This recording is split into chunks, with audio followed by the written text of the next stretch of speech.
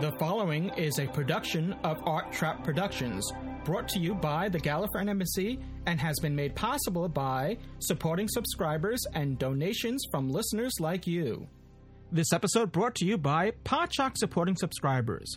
Go to arttrap.com/Podshock supporter to become a supporting subscriber.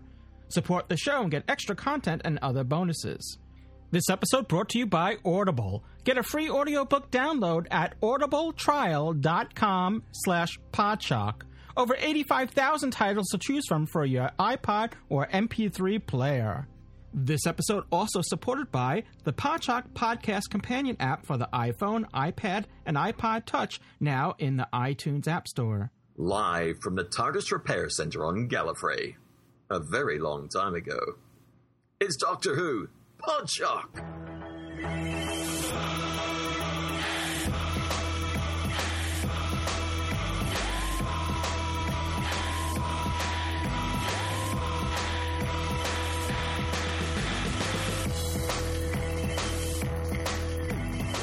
The Gallifreyan Embassy presents Doctor Who, Podshock, episode 285. Doctor? Yes? What is it? What do you want? Right from the very beginning. Sorry, but you're about to make a very big mistake. Don't steal that one, steal this one. The navigation system's knackered, but you'll have much more fun. Right from the day he started running. Run, you clever boy. And remember me.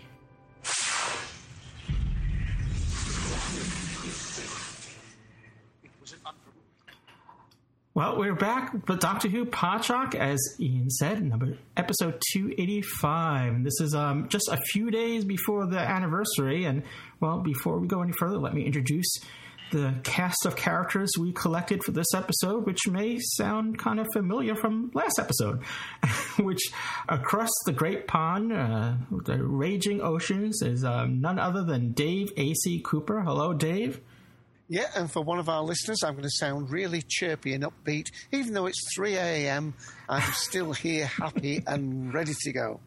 Yes, well, I do appreciate you being here at 3 a.m. or 3 p.m. or any time you're available. You're always here.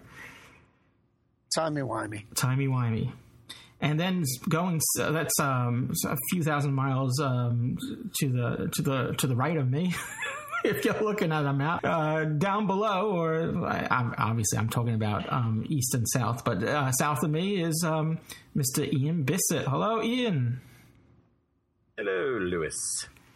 Good to have you back. It's good to be here. It's good to be here south of you. Well, just as well you're not wearing a kilt then, Lewis, eh? It's just as well. For poor Ian, it's just as well, yes. Well, family show. It's keeping this isn't the sporran you're looking for. We're keeping it family friendly. So we're just a few days away from the anniversary, the 50th anniversary today. As we record this, well, actually, as Dave's 3 a.m. there, he's actually 1 day away or 2 days, or something like that. 2 days away. The 21st here, 2 days away. Yeah, it's the 20th here, so we're I guess technically 3 days and you're 2 days. Very exciting. 50 years. Oh, it's absolutely, and it's suddenly rushing upon us. We might have a news section in a minute, but please don't expect us to cover all the news. It's just we're an avalanche of news. It's become unmanageable. I think podcasters are going to be doing catch-up work after the 50th just to kind of fit everything in. I know we had trouble at the Colton Collective on Sunday trying to decide what to cover and what not to. You know. Well, didn't Stephen Moffat say that come the 50th anniversary, Doctor Who's going to take over television? Oh, something. I don't believe Stephen Moffat. Moffat always lies. Well, I mean, it's just gotten to the point where it's just... because he said it was going to happen. He was on the One show today. He was being interviewed inside the TARDIS, and he was taking questions from the viewers that were posed to him. And one of the questions was, of course, we only have 12 Doctors, 3 incarnations. What's going to happen after that? He said, well, the show's going to stop. There'll be no more Doctor Who. Of course, I could be lying. Yes, yeah. Well, that's a question been posed to us many times. I'm sure the series will continue as long as it's popular. And speaking of which, he really I don't know if it was during that same Q&A, but I know recently Stephen Moffat had come out and said that I don't have the exact quote in front of me, but he basically said that it was a really poor decision that the BBC made as far as canceling the show or putting it on the long hiatus for 16 years back in 1989, and how foolish that was. So I half agree with them, and I half don't. I don't want to turn this into a huge, long discussion, but there's no sense looking back now and going, that was a big mistake. What we got out of the wilderness years was a lot of great audio, a lot of great books, comics, fan produced videos. Mm-hmm. We were creative during that period, and I there's no point thumbing your nose at it now. Yes, it was a mistake at the time that the BBC didn't pay attention to the show that they had. And especially when it was just kind of, it actually turned the corner, I think, with Sylvester McCoy and Sophie Aldred in the final season there. I think that the show was heading towards what we agree. have now. Yeah, I mean, it definitely... There was undue pressure at the time to make the show more lighthearted and less violent, and so they were sort of ordered to play up the humor and make it more slapstick, and that's basically what they did, at the beginning of Sylvester McCoy's tenure, and then slowly, like during his last season or series.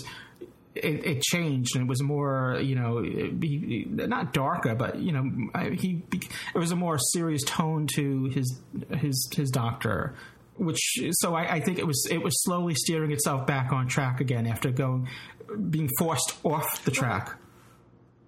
Again, without rehashing the past, one of the things that had been said, and I think by Sylvester himself, that the age he was when he appeared in the 1996 movie would have been the right age for him to have been the Doctor in terms of, he'd been more mature and so on. Mm-hmm. I mean, his part was very small in that, but I think he did a great job at, and to credit to the producers of that TV movie. I mean, they did him up. I mean, he wasn't filled with question marks, and he wasn't, he had longer hair. He was more doctorish in a sense in that movie. So, but also Steve... I'm sorry, go ahead. I didn't mean to step on your words there. After you, sir. Well, I was just going to say Stephen Moffat also said that fans, just getting back to the original point, that fans wouldn't let the series die. And in a sense, that turned out to be the case because Russell T. Davies was a fan, and Stephen Moffat was a fan of the series. So it's really the fans, in a sense, grown up in those 16 years and brought the series back, and the fans didn't let it die. Right. I really still think, though, that we needed the wilderness years in order for... It's like, how can I miss you? How can I tell you I miss you if you won't go away? Yeah. I think so. He says that to me every week. Yeah. He keeps coming back. You learn to appreciate it once it's gone. Sometimes, what's that saying? You don't know what you have until you lose it. Right. And I think the BBC also needed that. They needed to realize and look and see, hang on a second, we killed this show, 16 years ago, and they're still writing books. We've got licenses out for audios, comics. What's going on? This show won't die. Doctor Who magazine is still going. There's no show. And then somebody comes along and says, hey, we want to bring back Doctor Who. Sure. Because there's a market out for it, and there's no show. So, But anyway, we've got current news to get to. All right. Well, where's that news found? Somewhere the tea's getting cold. Yes. Well, my whiskey isn't. Let's get on with the news then. Well, in our last episode, the news hound. Sorry. Last time on Doctor Who Podshock, we had just finished recording, and we were talking about the upcoming mini episode, which was the Night of the Doctor, and we were saying at that time it would be this weekend, the coming up weekend. And little did we know, hours after we finished recording, that the BBC would release it, and they did release it. And what I did, we'll talk about it further in this episode. We'll do a mini review of the mini episode. In addition, now there's another new mini episode that was just released. This one is called The Last Day, and it's available, to my knowledge, only on iTunes, unless through other means it's gotten elsewhere. But officially, I think it's only available on iTunes, and it's a little kafoo or whatever about it, because there's it's free on the U.S. iTunes store, but through some sort of error, to my understanding, it's not free outside of the U.S. iTunes store. So that in the UK and Canada, there was a price attached to it, and people. Well, I think in Canada there was a price attached, and then it was changed so that the people who rushed to get it. Oh, it was changed. Paid the fee. So I think in Canada it has been changed. Okay. The point was where the Night of the Doctor was virtually 7 minutes. I think this is under 4 minutes. It's not the same level. It's basically all takes place on one set. The charge was, not astronomical, but considered American terms, the sort of money that some people have paid to watch a 5 or 10-year-old movie, a 90-minute movie for what was 3 or 4 minute episodes, £2.95 in the UK. So we're heading towards $4.50 there, I would think, if it was converted and people had to pay for it that way. What's really confusing, though, is that the Night of the Doctor was released on YouTube, which is the BBC YouTube channel, yet the last day was not, and also the Night of the Doctor is not available as of this time of recording, is not available on iTunes, yet the last day is. So you would think that they would, I don't know. I mean, unless obviously if you're going to charge, if the charge was intentional, then I can understand having an exclusive on iTunes. But since it's free available on iTunes, I obviously there was some sort of deals worked out. Another interesting point is that the Night of the Doctor, although available on YouTube, you cannot, if you go to the Apple TV has a YouTube channel, app, whatever you like to call it, you won't be able to find the Night of the Doctor on the Apple TV. You could find it on your iPad or iPhone and stream it using AirPlay, and that's what I did, and that's how. So it makes no sense. You can watch it on your Apple TV if you have one of the other iOS devices. So it's not like they're excluding Apple, but for some reason it's not available on the Apple TV. If you go to the YouTube channel there, you won't find the Night of the Doctor there, but it's obviously on YouTube, and you can stream it using AirPlay. Is bizarre. Yeah, there's some odd stuff going on. I think after the missing episodes were put online on iTunes, we expected a lot of the content to start being delivered that way, especially since there's a season pass for all the stuff that's happening for the 50th. Everything would come through there. But yes, and we've got the Save the Day site that's releasing content. We've got stuff going up on the BBC YouTube channel, and now we've got stuff coming up on iTunes. It really makes for confusing marketing. Well, it's also should be one place to get everything. Yeah, because it's hard for the idents. It's hard for fans to keep, because the fans that want to keep on top of all this, it's sort of like a Easter egg hunt where you have to go looking at, is it here, is it there, where is it? Yeah. And it would be just not, I mean, you can get a season pass for the 50th anniversary collection on iTunes, and it does include some free stuff as well. Like the last day, at least in the US store, it was one of the free content. I think there's maybe one or two other things that are free, like a Doctor Who Confidential they put in there for free. The rest of it's made up of the Doctor Who Revisited series. Some of the stuff goes back a few years. There's the proms, there's a collection of stuff. And what's in the description of that season pass is an adventure in space and time is listed there. So that will, when it's available, that will appear in that collection. And also the 50th anniversary special, the Day of the Doctor, should be there as well. But the Science of Doctor Who is not in there, and that was on BBC America. So normally, like what's on BBC America eventually shows up on iTunes, but not always, as it seems. Right. Yeah. Well, I think that the Science one first aired on BBC 3 here in the UK. It didn't air on BBC 1, which might just be a slight difference. I think it was a genuine mix-up. I don't think it was intended, this pay plan thing, but... yeah, no. I mean, I can understand it. I mean, everybody's been overwhelmed by it. I mean, here in the UK, we felt mistreated, as I've said before, about what was coming out with the the Revisited and so on. One channel got the rights for it in the UK called Watch, but that's a satellite channel. If you've only got terrestrial TV, you couldn't get it. Maybe, just maybe, they've underestimated the clamour that the fans, the hunger, the thirst that fans have for things. I mean, it really has been brewing up very, very nicely. You can't move.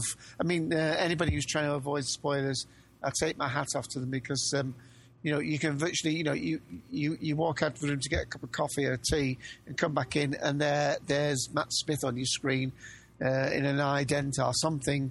Jenna Louise, I call her Jenna Louise Coleman. On. That's fine. I'm going to continue to do that because I just don't think it sounds right calling her Jenna Coleman. It's like, I don't know who that is. Yeah. Well, I still call her Jenna Louise as well. And until maybe there's a few episodes with her in the beginning credits, with just Jenna Coleman, then maybe I'll get used to it. It's still, it still says Jenna Louise Coleman. Unless you can say JLC. They were showing a clip on the Today Show of her being in Return to Pemberley, this new remake relating to that. But anyway, we need to move on. There's lots of other bits and pieces. Well, speaking of spoilers, I've got my bits and pieces caught in the typewriter there. There's well, before we get into the lost episodes, just backtracking what we're saying about spoilers and stuff being released is just a note that the BBC America Tumblr account did a post, and they suggested that you unfollow them during the 50th anniversary because they'll be posting spoilers. So if you don't want to see any spoilers, they're going to be hashtagging them. But if you're using let's say the Tumblr app on your iPhone, it's just going to display the content. You're not going to be able to discern which is spoilery and which is not. So I don't know. I'm of the opinion is that if they know the content that they're going to post is spoiler and they're going to hashtag it spoiling, as a spoiler, why not just wait on it until everyone has a chance to see the special and then start posting stuff that has spoilers in it? I mean, don't ask people to unfollow you. It just, I don't know, it just didn't seem right. Well, I think they're trying to show grace here. I mean, they're not expecting people to unfollow them, but they then won't have a barricade, a fallout of people. Just don't show it though. Just show content. They were warned. I don't think they're expecting people to unfollow. They could just say they were warned. I think. I know, but it's just okay. Well, that's just like saying that hasn't been released. I'm going to take this gun. I'm going to take this gun and I'm going to shoot you. I'm just warning you ahead of time. So if you don't want to be shot, just, unfollow me. Just don't shoot. I don't know. It just boggles me. So, and also like when the Night of the Doctor first came out, so many people were posting on Facebook, all over the social media about Paul McGann back. That they chose the eighth trouble, the freeze frame. They had the Eighth Doctor there. They had the Sisterhood of Karn. I mean, they whatever treats and surprises that were there. Anyone that hadn't seen that mini episode immediately after it was, I'm thankful for you two for letting me know about that it was released before I hit the social networks. I had just woken up and that was the first thing I did. During breakfast was watch The Night of the Doctor, which was a... Hang on, Lewis, hang on. Did you wake up or were you brought back from the dead? Well, actually watching it felt like I was dreaming because it was... Sorry, your 4 minutes is up. My 4 minutes is up. Because it really felt like a dream. Like I had to pinch myself. Is this really? Oh, we'll get to that later. We're going to review The Night of the Doctor as well as The Last Day. And after our review of The Night of the Day of the Doctor. I want these titles with Doctor in it. The Night of the No. The name of the Doctor. The day. The night and the day in the bed of my doctor. The night of the day of the last day of the day. All right. Couple of news items. Tell you, he's vicious with that damn typewriter. It's old tech. I'm enjoying it while we have it. Dave, you were saying? Oh, I don't know. I don't know anymore. Well, let me go with one. Let me go with one. One of the pieces of news just recently came out Wednesday the 20th. That was yesterday. Well, for me it was. Terry Nation honoured with blue plaque. Screenwriter Terry Nation was being honoured with the unveiling of a blue plaque at the house in Wales where he's born. You know, Wales is becoming rather pivotal place here in the UK, although here we've just had Hull announced as the next city of arts and culture, but there's no doubt about it that Cardiff and Russell T Davies, he must have the key to Cardiff by now with all that he's done for them. Anyway, Terry Nation honoured with the blue plaque. Do people in America know what a blue plaque is, by the way? It's when you don't brush your teeth. That's for a long time. I'm sorry. Yeah, I got to credit Ian for that. Ian joked about that during our pre-show preamble. Pre-show humor. It's all go here. Yeah, well, what it is, it's like a historic plaque where there have been houses that people important have lived. I mean, the nearest one in fact, there's two near me. By near, I mean within 3 miles. One is for Lowry, the painter. He's got a plaque. I know what the other one is. That's that one that commemorates the spot you killed the last dinosaur on.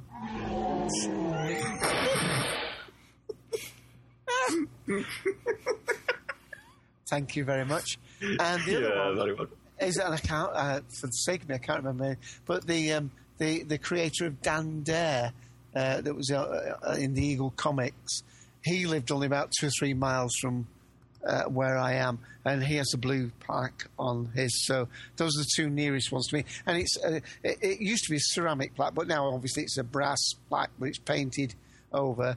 And it's basically somewhere for people to come and pay homage, take the photograph, and so on. Excellent. I mean, I didn't even know he was Welsh. Right. Okay. Well, it doesn't necessarily mean they were born. Oh, right. Yeah. But what I mean is, for instance, the Lowry one, that wasn't the place where he was born. It was a place where he did a lot of his art and lived for about 12 years. So there might well be 2 plaques for Lowry, if you know what I mean, at 2 different places. All right, well, very good. Well, congratulations to the Terry Nation estate, I guess, since Terry Nation's no longer with us. Yeah, he was born in 1930 near fellow writer Roald Dahl, and Barton Greenwood suggested that he might have forever gone. He might have been partial to the Dahl. No, Dahl, when he came up with the word Dalek. That's right. Was I not just saying I that? think he was going there. Because he grew up there. I thought that's where I was going. That's what the sign said. Oh, look at this map. Hang on. Said this way to Dalek. This way to Roald Dahl Plus. All right. It's around and then driving back home, Jeeves. It's nothing but fun here, folks. Oh! Caught in the typewriter. I know. All right. Well, these rumors of lost episodes have been circulating for some time, and originally the last batch of rumors had a whole bunch of Doctor Who lost episodes being found, and even though there's nothing official yet, the latest rumors are once again re-emerging about Marco Polo, and there's that this will be the next lost episode. Now, this is just a rumor. There's nothing official here. We have no inside information. This is just what's going on in the rumor mill. So please take a note of that. I don't really like to go too much in rumors, but only because the last time we had these rumors, it turned out that, soon enough after that, the Web of Fear and the Enemy of the World showed up. So let's hope that there's some truth to this. I have noticed a certain amount of restraint now amongst fans.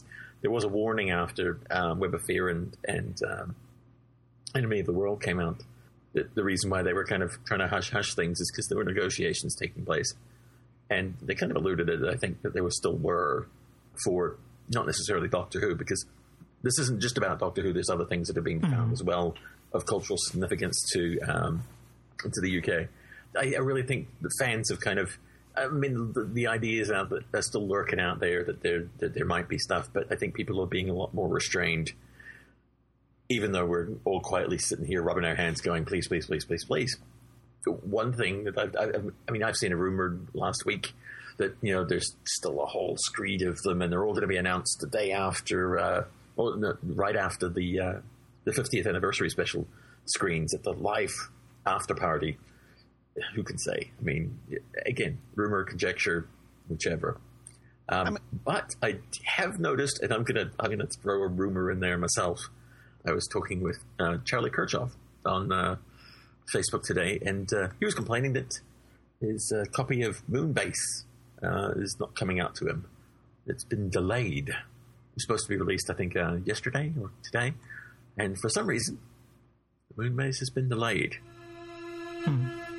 I'm not saying anything more than interesting. So, well, just to let our listeners know, is that the Moonbase has 2 episodes missing. It's a 4-part story, and as of right now, until any official word saying otherwise, episode 1 and 3 are missing. They only have stills and fragments of those episodes in existence. Now, if we go back to those 2 other lost stories that were found, they were Patrick Troughton stories. This is a Patrick Troughton story, and maybe that television station, in Nigeria had more than what's been cleaned up and released so far. So, I mean, again, we're not saying that this is the case, but it's possible.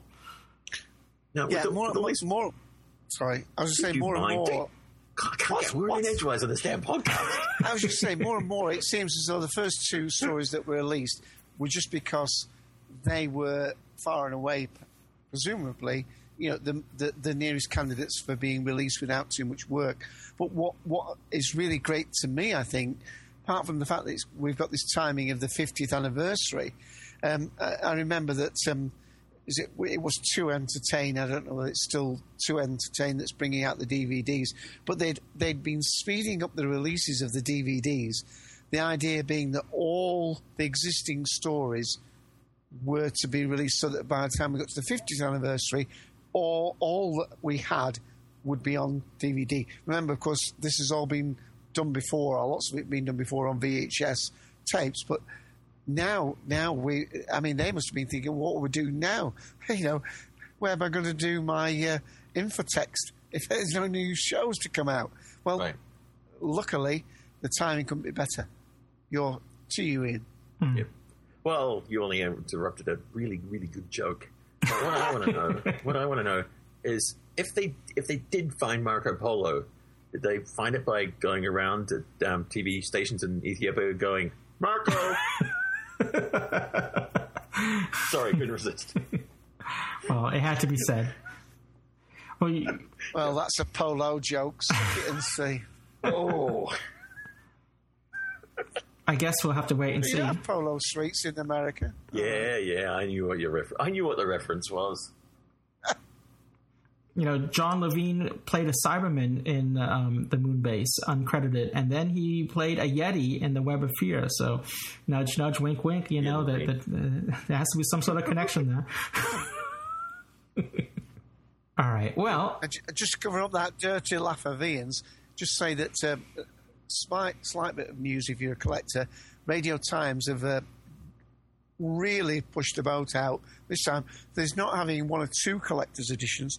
There are actually 12 different copies of the Radio Times you can get, with 12 particular doctors on. Now, I'm going to leave you guessing as to which the 12th one is, and I'm not going to say any names because there might be 2 possible choices for that one.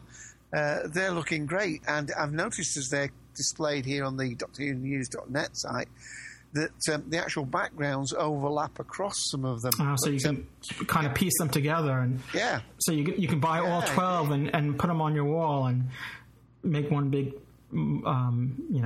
mosaic of them.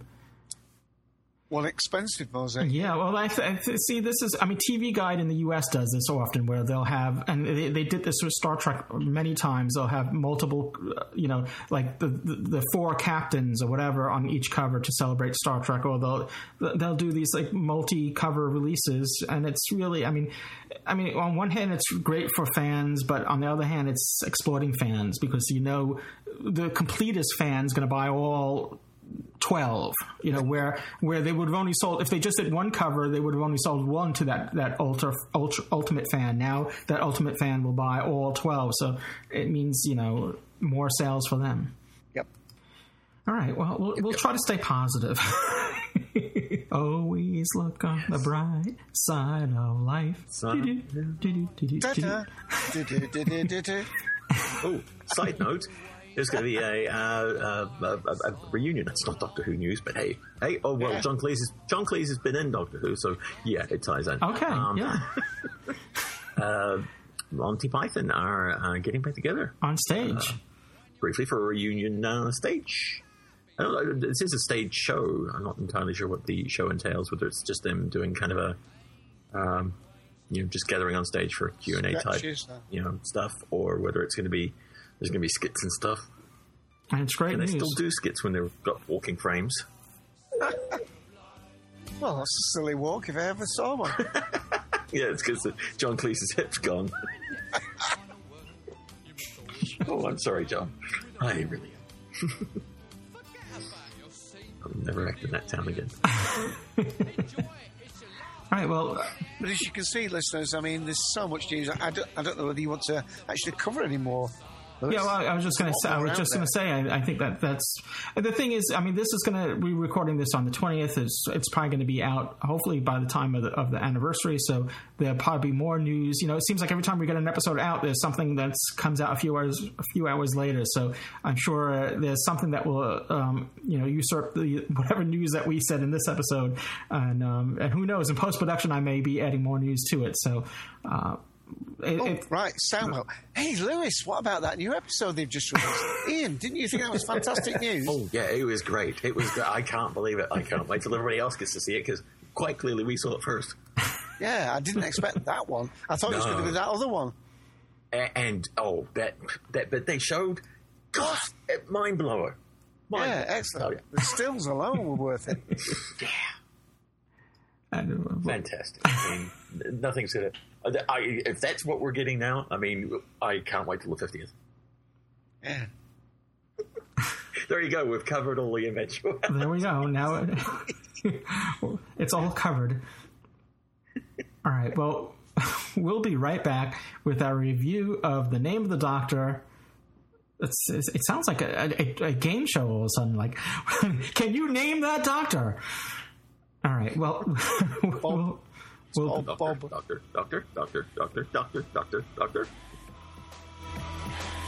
Splendid chap, all of them.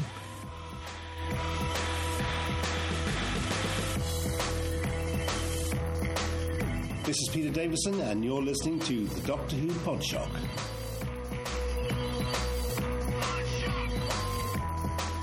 Happy anniversary, Doctor Who fans, old and young and old, and all in between ages as well. It's one thing great about Doctor Who fandom is that it spans all age groups, all countries, all borders. It's nothing o'clock right now on the 23rd of November, and that brings us to this week's Audible selection. Yes, Audible is the premier provider of digital audiobooks. Audible has over 85,000 titles to choose from in all genres. Yes, including science fiction, and they do have a good supply of Doctor Who titles available. But if you're interested in thrillers or business, romance, comedy, they have those too as well. They play on all different types of things, including your iPhone, your Kindle, Android, over 500 devices for listening anytime and anywhere. Now for you, listeners of Doctor Who Podshock, Audible is offering a free audiobook download with a free 30-day trial, so you have a chance to check them out. Now, to download your free audiobook, simply go to audibletrial.com/Podshock.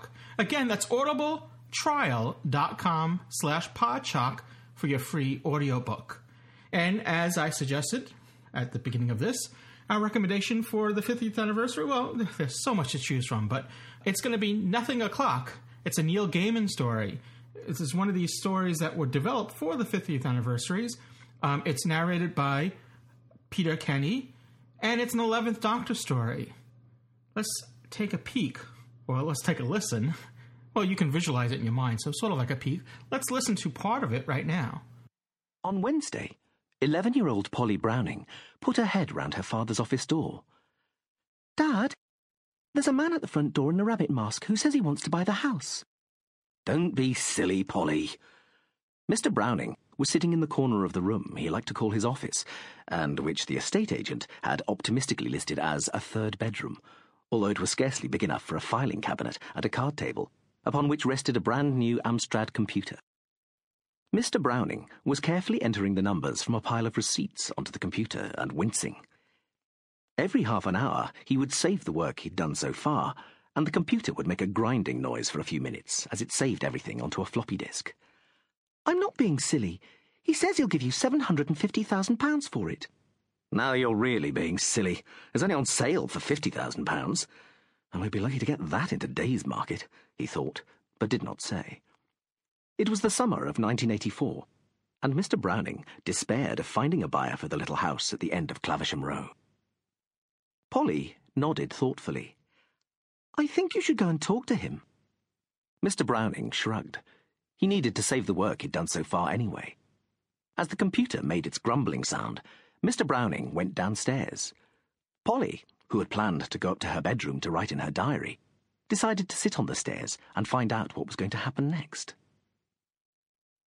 Standing in the front garden was a tall man in a rabbit mask. It was not a particularly convincing mask. It covered his entire face, and 2 long ears rose above his head. He held a large brown leather bag, which reminded Mr. Browning of the doctor's bags of his childhood. Now see here, began Mr. Browning. But the man in the rabbit mask put a gloved finger to his painted bunny lips, and Mr. Browning fell silent. Ask me what time it is, said a quiet voice that came from behind the unmoving muzzle of the rabbit mask. Mr. Browning said, I understand you're interested in the house. The for sale sign by the front gate was grimy and streaked by the rain. Perhaps. You can call me Mr. Rabbit. Ask me what time it is.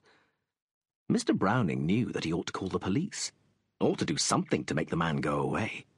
What kind of crazy person wears a rabbit mask anyway? Why are you wearing a rabbit mask? That was not the correct question. But I am wearing the rabbit mask because I am representing an extremely famous and important person who values his or her privacy. Ask me what time it is. Mr. Browning sighed. What time is it, Mr. Rabbit? He asked. The man in the rabbit mask stood up straighter. His body language was one of joy and delight. Time for you to be the richest man on Clavisham Row, he said. I'm buying your house for cash, and for more than 10 times what it's worth, because it's just perfect for me now. He opened the brown leather bag and produced blocks of money, each block containing 500, count them, go on, count them, crisp £50 notes, and 2 plastic supermarket shopping bags into which he placed the blocks of currency. Mr. Browning inspected the money. It appeared to be real. He hesitated. What did he need to do? I'll need a few days to bank it, make sure it's real, and we'll need to draw up contracts, obviously. Contracts already drawn up, said the man in the rabbit mask. Sign here. If the bank says there's anything funny about the money, you can keep it, and the house. I will be back on Saturday to take vacant possession. You can get everything out by then, can't you? I don't know, said Mr. Browning. Then, I'm sure I can. I mean, of course. I'll be here on Saturday, said the man in the rabbit mask. This is a very unusual way of doing business, said Mr. Browning. He was standing at his front door, holding 2 shopping bags containing £750,000. Yes, agreed the man in the rabbit mask. It is. See you on Saturday, then. He walked away. Mr. Browning was relieved. Once again, that's a Neil Gaiman story, his unique perspective on Doctor Who, a fan favorite, Neil Gaiman. And this is Nothing O'Clock, Doctor Who Nothing O'Clock. It's an 11th Doctor story, and this could be a free Audible selection that you can choose, or you could choose one of your own. Once again, to get your free audiobook, simply go to audibletrial.com/Podshock. Again, that's audibletrial.com/Podshock for your free audiobook.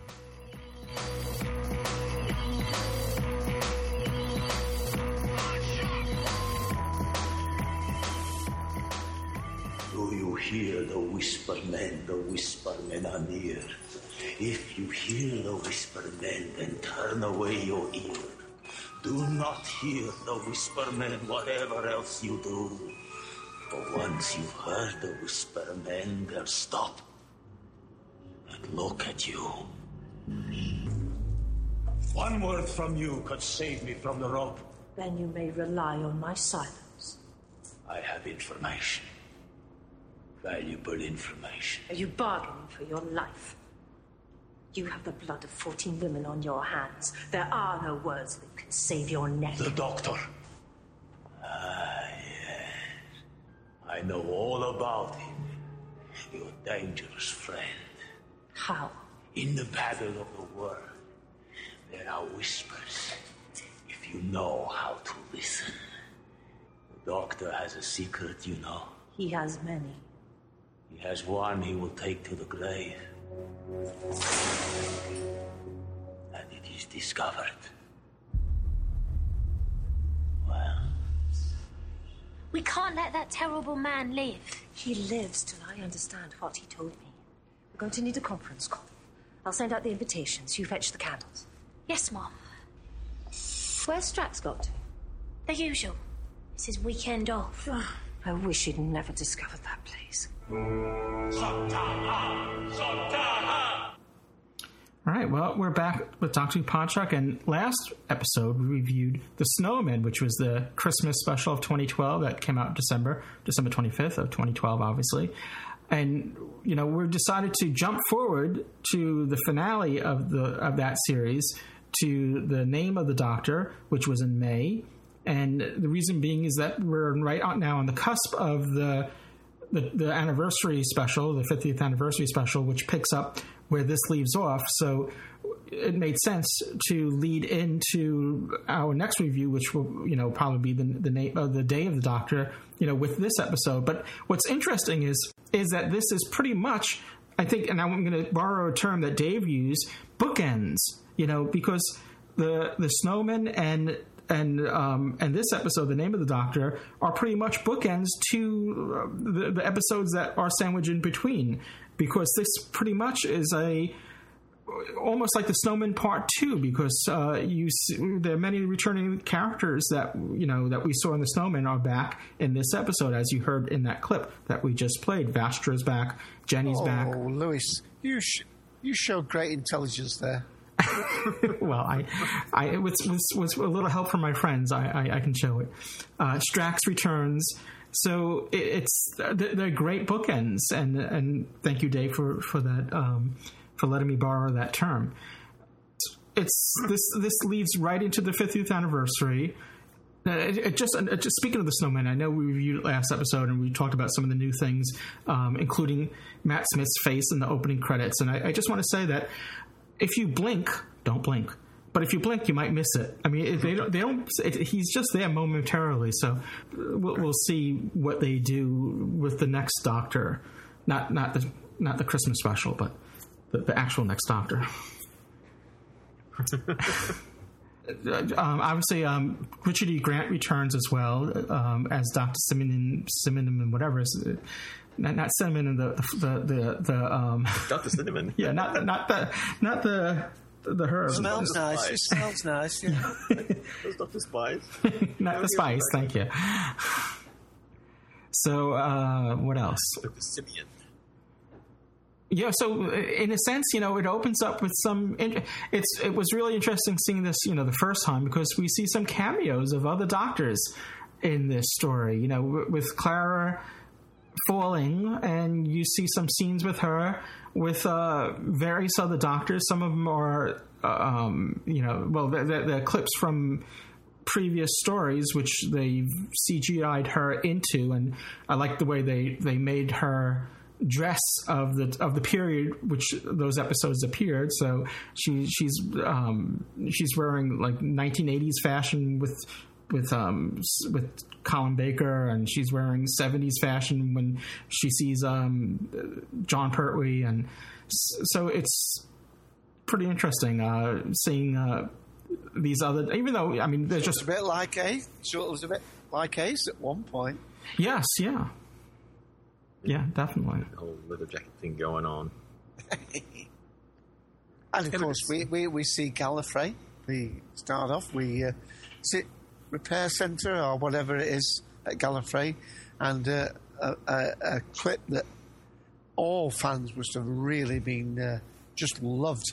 In fact, the clip you played right at the beginning. Yes, the first Doctor. Clara is giving the first Doctor some guidance as to which TARDIS. And what I loved about that, by the way, is when it showed that TARDIS leaving, it was in the base look for it, which is like, it's just like a tube, it's like a cylinder. Mm-hmm. It doesn't have, because of course we know the chameleon circuit changed it into whatever it is, but the default is like this sort of grey basic tube shape with a door. Right. And they had done that, which I thought was fabulous. Some people might have thought, what the heck's that falling? But that's what it's like before the chameleon circuit switched on. Yeah. Love that. I mean, we've seen that before, and that's what like the TARDIS would look like, without the chameleon circuit engaged, so it's a nice touch there. And then now we see, because before this, we knew the Doctor stole a TARDIS, and him and Susan went off on an adventure and kept on going, or something like that, to that nature. So, but we never knew exactly how old, what the Doctor looked like at that time. So now, obviously they use footage from existing stuff, and so he does look, it's not a young Doctor, first Doctor. It's William Hartnell as we know him as the Doctor. And Susan's pretty much. I'm sure there's some people listening and think, hang on a minute, doesn't this contradict, the Doctor's wife, where the TARDIS personality says, she picked him, but even with that sort of change in the storyline, I love the fact that the very first thing that we see her. I mean, because it's bookended, isn't it? Again, this particular episode, as well as you said, the series, because we start with all the things that Clara's doing, and then we find out how that became possible at the end. So, right, because really brilliant. You get this bit here of you're making a big mistake, and you're like, what's she up to? But it's all cleared up at the end when, of course, spoilers, that she says you're making a terrible mistake. You're taking the wrong TARDIS because Simeon intervened. So you really could say that the TARDIS still did pick the Doctor. It's just Simeon intervened and misdirected her. Right. And so Absolutely. Then Clara went back and fixed that. But to the TARDIS's point of view, she still picked him. Yeah. So well done, really, it while it does mess around with it a bit, it's still from the TARDIS's point of view. He walked up to her, Exactly, you're right. Because she's not. Here I am. Here to fix everything. Yeah. She's not fixing things that were broken. They weren't broken until the Great Intelligence stepped in. They became broken, and So we've got. Yeah. It was right. It was wrong. It was right again. It's like Quantum Leap. When things are right, there's one went wrong. Hoping each time will be to leap home or into. Yeah. Anyway, we'll get to that. Well, Clara, it's a great little episode. The opening's great, and the conference call is funny, and the fact that for a lonely Sontaran trapped on Earth, his only place to go to be with similar people is Scotland. I think Master makes a comment saying, I wish he never found that or discovered that place. Because obviously he's spending a lot of time there. He's having an awful lot of fun. I did have that issue when I first watched it of how he could get up to Scotland in a weekend from sort of Victorian London. But we don't know what device he has to actually get himself up there quickly and back. They do have some equipment. I mean, when we saw them last, he had some equipment left over. He was trying to save Clara from dying. Jenny. Yeah, that's true. His Oh, sorry, it's in this episode. It saves Jenny. Yeah. In the Snowman, he had equipment he was trying to save Clara at the very end there. Yeah. So we do know he has some tech. So it is quite possible he's got a teleport device or a fast potato device or something. Potato shooter. That's it. It's a potato gun. Fires potatoes. Great speed. So there's another sequence later on where Clara, once again we see her falling and visiting the other doctors, and but to my recollection, unless I missed it, we see all the doctors except for 8. We don't. I don't think there's a. I don't know if maybe there was rights issues with the movie, or see the back of the head of one. Right. Well, there's a scene where she's on the planet or on the surface, and they're kind of running by her. Is that what you're talking about? Right. Just before you see the second Doctor running by, when they open that scene up and you see her standing there, a figure briefly crosses the camera. Yeah. Everybody basically has said, "That's 8." Yeah. And it goes without saying, we already saw it at this review, but it goes without saying, if you made it this far, spoiler alert, I mean, we're assuming you've seen it already, so it's, Spoilers. Yeah. Spoilers. All right. So we're assuming you've seen the name of the Doctor just before we go any further, because obviously there's spoilers here. It's been, 6 months, 7 months since it was, Well, I've got no more spoilers now, so no more. So, in that opening clip, you hear this prisoner, what was his name again? Clarence DeMarco.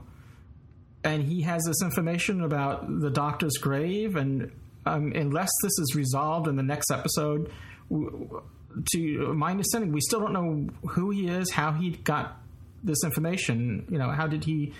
He had time, space coordinates as well. He'd heard it from the Whispermen.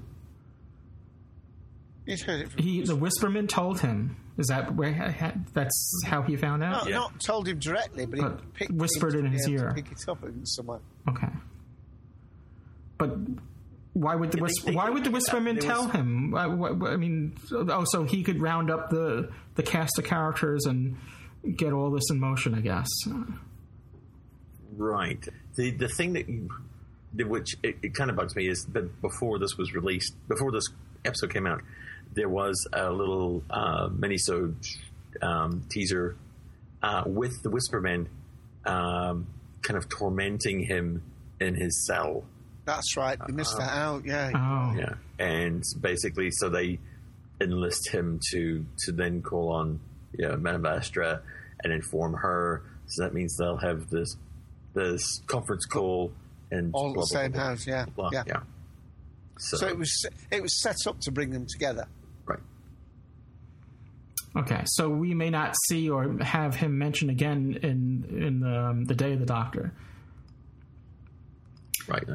I'm thinking his part's done, but okay. Where we get left at the end of this episode, kind of we're not entirely sure how we're going to get out of where we're left. Yeah, it's kind of interesting. I mean, I know we're jumping ahead here, but where this ends, when this first came out, back in May, I just assumed the 50th anniversary special will pick up immediately where this ends, because it's sort of like not really a cliffhanger, but sort of like a cliffhanger. But from the scenes that we've seen of the 50th anniversary special, it seems like it's it doesn't pick up immediately, or maybe it does, and then it says maybe 6 months earlier, because it seems, I mean, there were some preview clips that were released, and again, we're going to assume that you've seen these. You were with the Doctor and Clara in a museum, and the latest one, the Doctor says, "Oh, this is where I come in," and it's obviously him jumping into some sort of portal where he meets up with, well, again, spoilers, the 10th Doctor. But again, it doesn't explain the fact that how Clara is with the Doctor, because as far as we're concerned, I'm assuming this takes place before. Well, that's why I'm assuming I'm assuming that takes place before the name of the Doctor. I'm assuming maybe the name of the Doctor, the day. Oh, I wish these titles weren't so similar. I'm assuming on Saturday when we see the day of the Doctor. Yeah, they never did that before with Remembrance of the Daleks. Yeah, well, no, they never did it with them. Yeah. But they were usually relegated to Dalek episodes, and they were separated from, at least within a season apart from each other. So anyway, in the day of the Doctor, I haven't seen it, but I'm assuming it may pick up immediately after the night, of the name of the Doctor. No, it can't. But if it doesn't, but it may the name of the day of the Doctor. It may just have a flashback or whatever. Like it may go 6 months earlier or 1 year before that or whatever. Most likely 6 months before that. And they'll have like an adventure with Clara and the Doctor. This is before the night. In other words, that scene takes place before the name of the Doctor. That's my assumption. I don't know. It's just speculation on my part. I don't know if I'm making any sense. Maybe I'll just shut up. That's Doctor Who. Never makes any sense, especially from Stephen. Timey-wimey. Well, it may do, because in this episode, the actual... Again, we're jumping ahead, but the actual climax, we see, John Hurt as the next Doctor. The Doctor and Clara see the face of this John Hurt Doctor, whatever number he is. But in the actual minisode, when they show somebody approaching the 10th and the 11th Doctor, which of course is the John Hurt character, they don't recognise him. The 11th Doctor doesn't say, "Oh, you're the one I saw, inside my time stream." It doesn't say that. So it is possible that it was before then. Yeah, it's all very difficult. But it's great. I mean, I don't want to be able to solve it. Oh, no. But to sidestep and kind of take us back from the brink a bit there, got to be the best goodbye for River Song. I kind of hope that we leave it there, because it's very nice and not overplayed. Mm-hmm. It'd very, very well be the last time that they talk, and it would work. As much as I love Alex Kingston and I love seeing her and Doctor Who as River Song, this would be a really nice finish to the Doctor's relationship with River. Well, she never had closure. Make a comment. And this gives her closure. I'm sorry, Dave. I was going to say, she does make a comment to Clara in this, that the Doctor doesn't like endings and he's put me in this library. Right. The implication being that she can be pulled out of the library whenever she's needed. So I wouldn't necessarily mean to see the last of her. Well, at the end there, before he says goodbye to her, he said that she shouldn't really still exist. Yeah, because she's still connected we're to assuming Clara. that at Trenzalore, that time period is well in advance of where she died and went into the library computer. But basically, the Doctor infers that that file basically should have deteriorated by now, and she shouldn't still exist. But she does. But she's holding on to say goodbye one last time. So, well, all I'm saying is, if this is the last time we see her, it's well done. Mm-hmm. But I would not be opposed to seeing her again, because I think she's fantastic and got a huge crush on. I think we might see her again, because in one of those things, when we've been arguing about what face we saw reflected, I've been wondering whether the face we saw reflected was the girl from the library, the young Cal from the library. Of course, she'd be now about 14 or 15. She'd be a little bit more grown up. We're talking about that 50th trailer glass ball thing again. Yeah, maybe there, but I've got a feeling that we saw her face somewhere. But maybe we want to rein ourselves in a little bit at this point, Lewis, and perhaps go back to an earlier clip. Assuming this letter will have reached you as planned on April the 10th, 2013, please find and light the enclosed candle.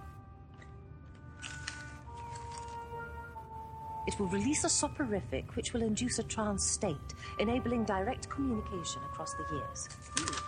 However, as I realize you have no reason to trust this letter, I have taken the liberty of embedding the same soporific into the fabric of the paper you are now holding. Speak soon. So glad you could make it. Where am I? Exactly where you were, but sleeping. Time travel has always been possible in dreams. We are awaiting only one more participant. Oh, no. Not the one with a gigantic head. It's hair, Strax. Hair. Madam Vastra. Professor, help yourself to some tea. Why, thank you. How did you do that? Disgracefully. Perhaps you two haven't met. This is the Doctor's companion. That is, his current travelling assistant. Assistant? Have you got a darker green? Clara Oswald. Professor Riversong. The Doctor might have mentioned me. Oh, yeah, of course he has. Professor Song. Sorry, it's just I never realised you were a woman. Now, wasn't this a surprise at the time? I mean, it wasn't known that she was coming back? Yeah, it was a surprise, no. Yeah. Big surprise. She's coming back nearly as many times as Rose did. Yeah.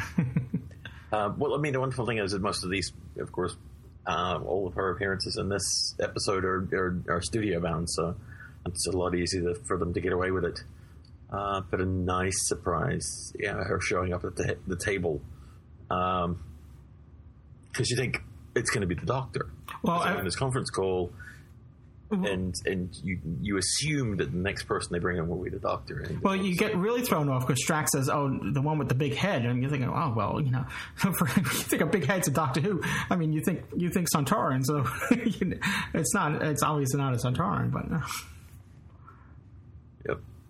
Pretty good, and putting the soporific in the fabric of the envelope. Sneaky. I like that. Oh, that was funny. It was funny. Since you have no reason to trust us. Some nice, good comedy in this. It was a nice touch, yeah. Yep. Yeah, it's a decent episode. Yeah, I went with this one actually. But then again, of course, anything with Clara in it, I'm pretty much okay. I'm easy, very easy. There's one episode that we'll get to. I don't know when we'll get to it. And for those that are questioning, we're not just going to be reviewing older episodes. I mean, obviously, whenever there's a new episode, that would take precedence. So obviously, we're going to be reviewing the Day of the Doctor and then the Christmas special when they're released. So even though we're backtracking and we're reviewing episodes that we missed while I was recovering from Sandy.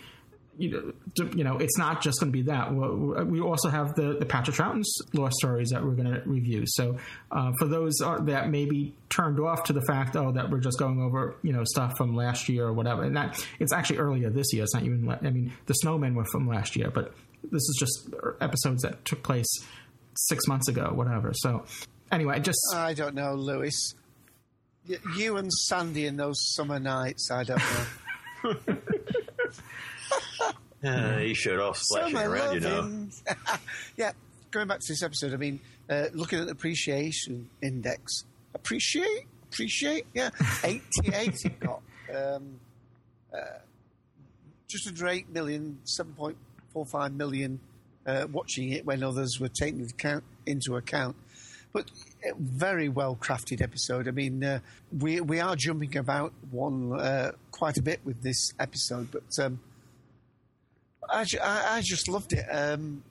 The scene you've seen there, we've just had the clip from, and then what happens? Well, move us on, Lewis, a little bit. Otherwise, we'll sort of we'll keep. Please stop it, Doctor Who.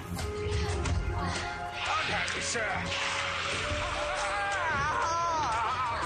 Leave him alone. Let him be. Don't worry, sir. I think I've got him rattled. Doctor Who. Please.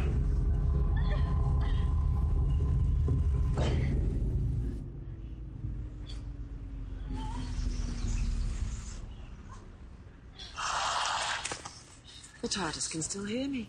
Lucky thing, since him indoors is being so useless. Why did you open the door, sir? I had them on the run. I didn't do it. I didn't say my name. No, but I did. Is everyone all right? Is everyone okay? Clara. Clara. Are you okay? Oh, that was not nice. No, I know. I'm sorry. Now then, Dr. Simeon, or Mr. G Intelligence, whatever I call you, do you know what's in there? For me, peace at last. For you, pain everlasting. Won't you invite us in? So we're on Trenzalore now. This is the tomb of the Doctor. And just how big is the TARDIS tomb? Now, when I first saw this, unfortunately, this was during, I was still displaced after the storm, and I was watching this on a standard definition TV, and I didn't realize the scale of the TARDIS tomb. I just thought it was this. Oh, it's massive. Yeah, it wasn't until now that I rewatched it that I realized that this is a massive TARDIS. I thought it was just the full-scale, ordinary height TARDIS, that was turned into his tomb. No, the inside's supposed to be leaking out and enlarging it. And by the way, that reference where she said the name takes us all the way back to Silence in the Library when she first meets him and whispers something in the ear, and we're all thinking what she whispered, and the assumption was she must have mentioned something like his name. This confirms that. Yeah, definitely. Yeah, it's pretty interesting. Here you have an adversary. Now this goes back to my Snowman review that that I thought the weakest part of the Snowman was the adversary, was the villain, was the that aspect of the story. So here you have an adversary that manages to erase the Doctor. And by the way, his past being erased sort of reminded me of the Five Doctors, of Peter Davison, losing his past selves, saying the sum of himself is the part, whatever, I can't remember the quote now, but you saw him slowly deteriorate, and what Matt Smith did here when he fell to the ground sort of reminded me of that. It was a nice feeling. It seemed like it was in sync with when he was the Fifth Doctor and when his past selves were being pulled out of himself. It was sort of that same effect. So, but here you have a villain that manages to erase the Doctor from all time and space, and it's not the Master, it's not the Daleks, it's who would have guessed? It's the Great Intelligence. I mean, it was 2 stories to my understanding, to Patrick Troughton's era that are lost stories, and now all of a sudden it has so much significance. And, Richard E. Grant did a great job. Yeah, I'm sorry. Well, first of all, the thing is, he's now at his full potential. In the Snowman, he was trying to find a body, a vessel for his intelligence, and of course, the Doctor actually enabled this because with Dr. Simeon himself actually dying, he could then inhabit that body. So he's now both got the intelligence and he's got this, a body to move. I think that's the whole thing goes all the way back to that. But sometimes we try and weave too elaborate a thing to it. But I think the connection is definitely there with the Five Doctors. The other thing is that the Madame Vastra says a couple of times that the Doctor's dying with us in London. Then no, he's dying at there, and it's her that gives us this reference that in all these things that had happened where the Doctor was winning, he was now losing. The other thing I can think about that might have worked better is we've got these whisperers, but we had the silence. I mean, it's almost a pity that the Whisperers and the Silence weren't the same characters, because that would have also brought us back into the Impossible Astronaut and so on. I was actually expecting it to be the Silence when they first appear. That was the first thing that came to my mind until I realized it wasn't the Silence. But you're right; it would have been a nice tie-in, and because they were supposed to be affecting human evolution all the way, weren't they? In a sort of quietly doing things behind the scenes. And they left all this hanging about was there a silence in the TARDIS and who blew up the TARDIS? We've never got the. Oh, I'm raking up old stuff. I'll stop now. Yeah, that's the problem. Don't do that. We keep breaking off into tangents on everything. The one thing I found out was interesting about this is the way they deal with the Doctor's death. When a Time Lord dies, that because they're so, depending on how far and widely they've travelled, they become. Their remains basically are this tangled time stream thing. The thing that bugs me about it, I guess, is that it could be entered. It's like, oh well, that's just a bit inconvenient, isn't it? You go to their grave and you trip. Whoa, where am I? Well, they wouldn't have done, of course, because the TARDIS wouldn't have opened for anybody, other than the fact that Riversong opened it.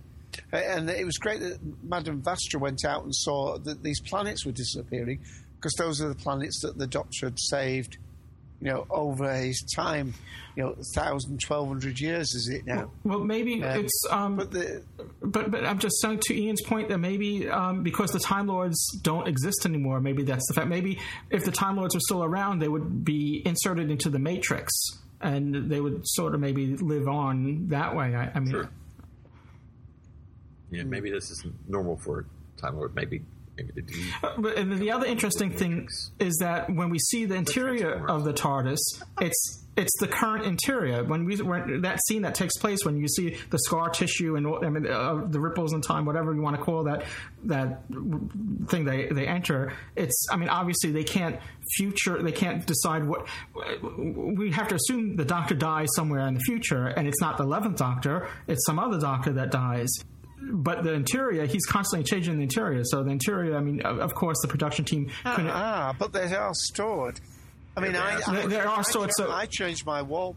So maybe the TARDIS intentionally used this interior because the 11th Doctor entered it, and it wanted to make the 11th Doctor feel at home. Yeah. There we go. That works. There you go. That's the ticket. When you do go in there, the actual the console's missing. So it is a room that does resemble... the console room. There is no console in it. Yeah. It's overgrown, and so it could very, very well be one of the archived rooms just without the console.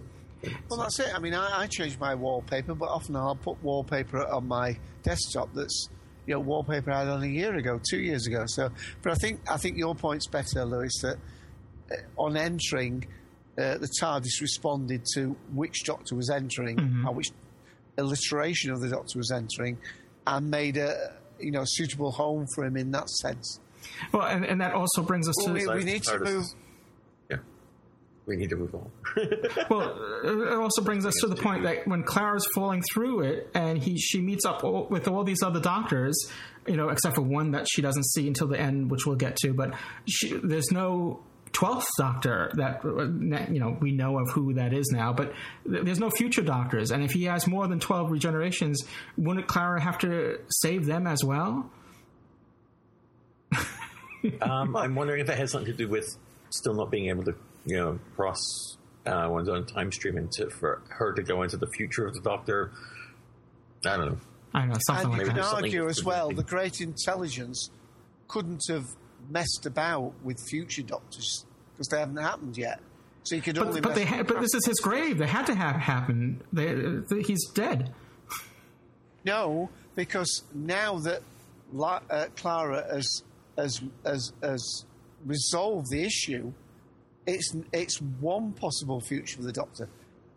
Presumably, if we're going to have more Doctor Who ventures, he didn't die. So this timeline comes to an end at this point. I know my head's going to explode. Do you want to play a final clip from this story? Yeah, before we explode him.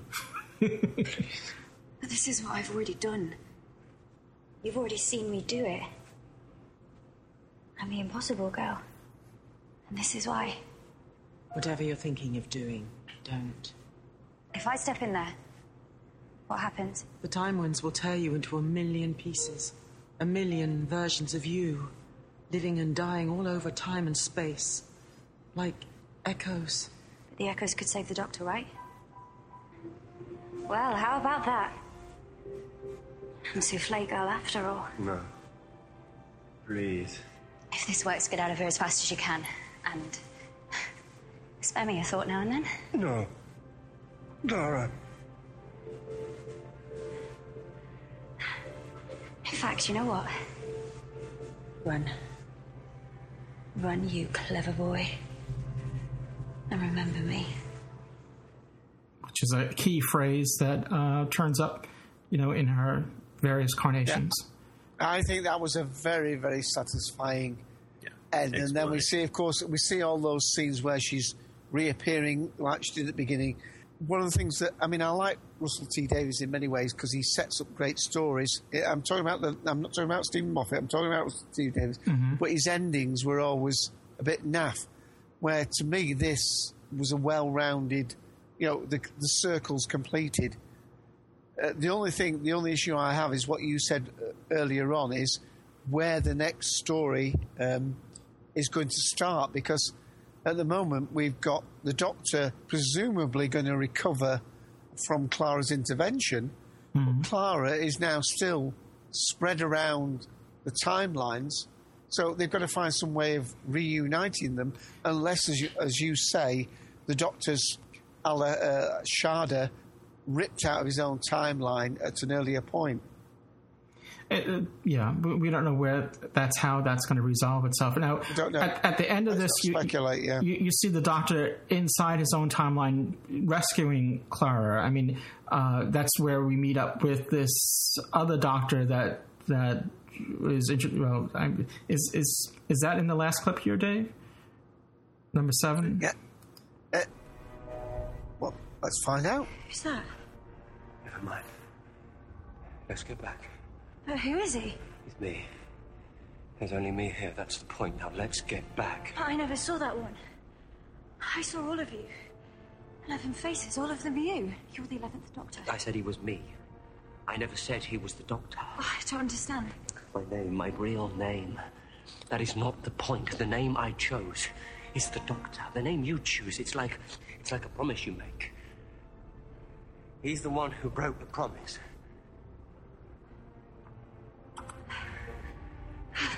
Clara! Clara!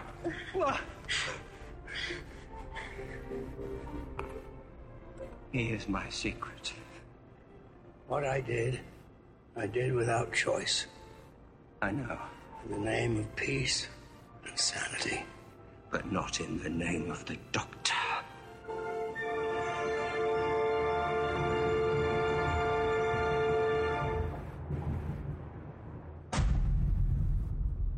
Introducing John Hurt as the Doctor.